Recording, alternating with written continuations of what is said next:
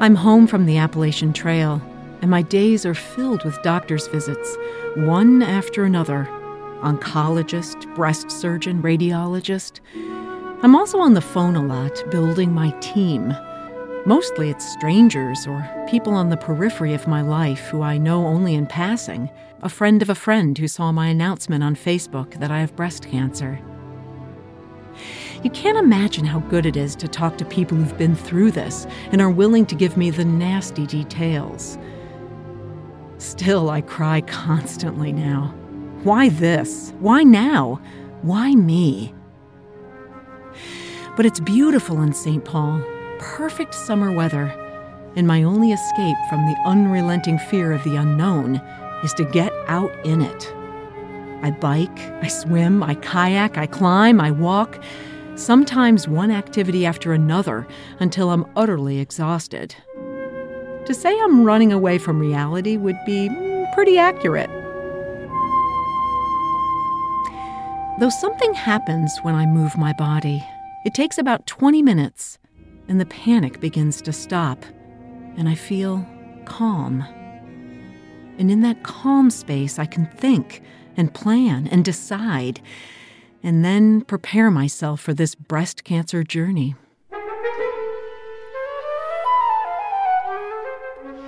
You're listening to Blissful Hiker Podcast.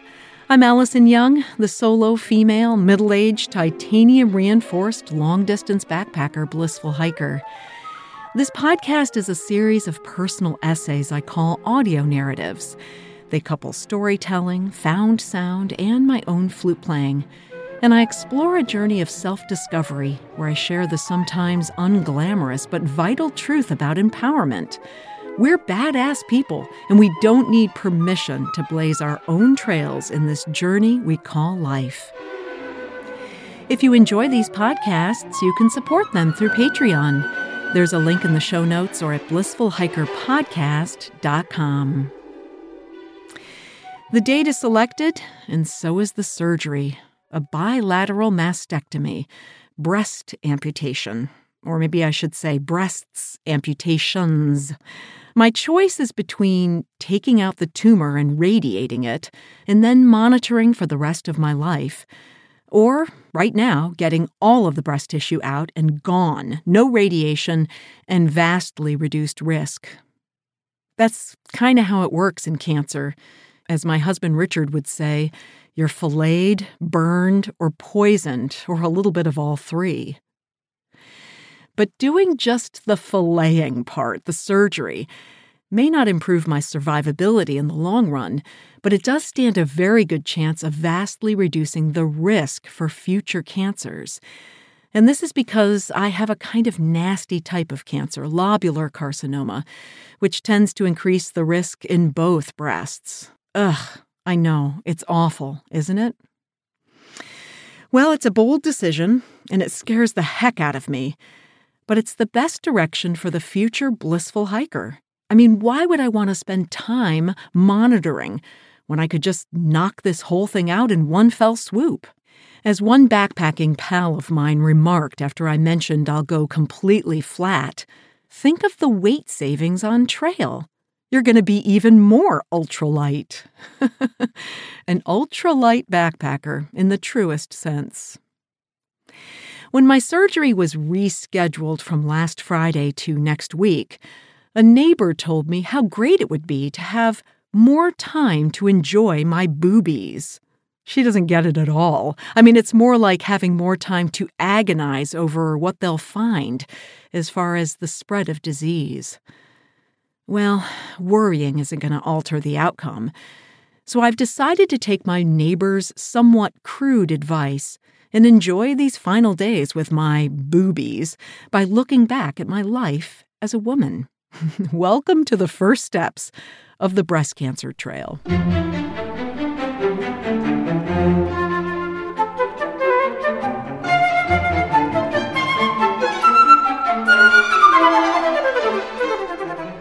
The celebrated author Judy Blume has been in the news as of late because her teen lit novel, Are You There, God? It's Me, Margaret, was made into a movie.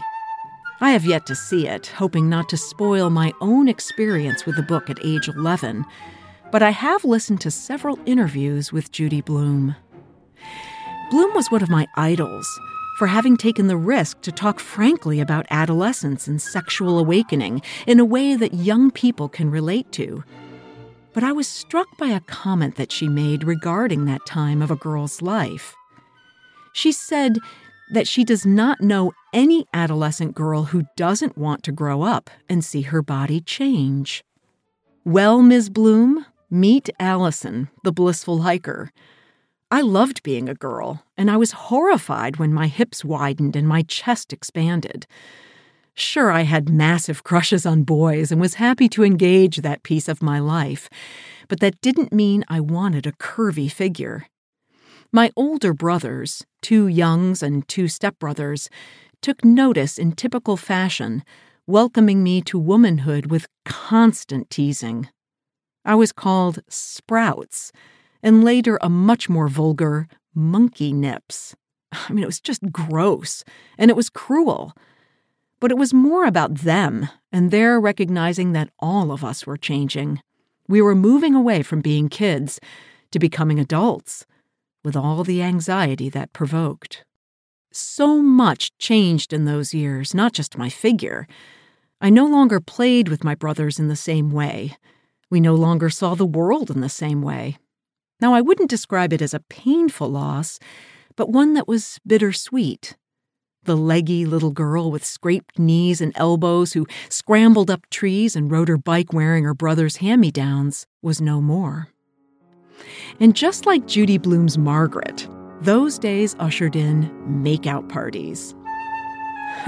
That's where I joined other fumbling couples in darkened basements to learn the fine art of French kissing and getting felt up.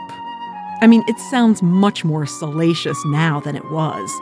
We never went further than second base, and all I recall now of my chunky and greasy boyfriend named Lee was how he reeked of sweat.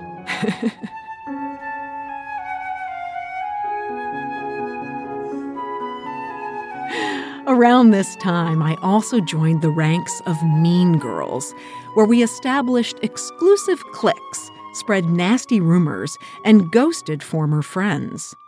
I wasn't the ringleader, that would be Kim, but I eagerly and shamefully participated.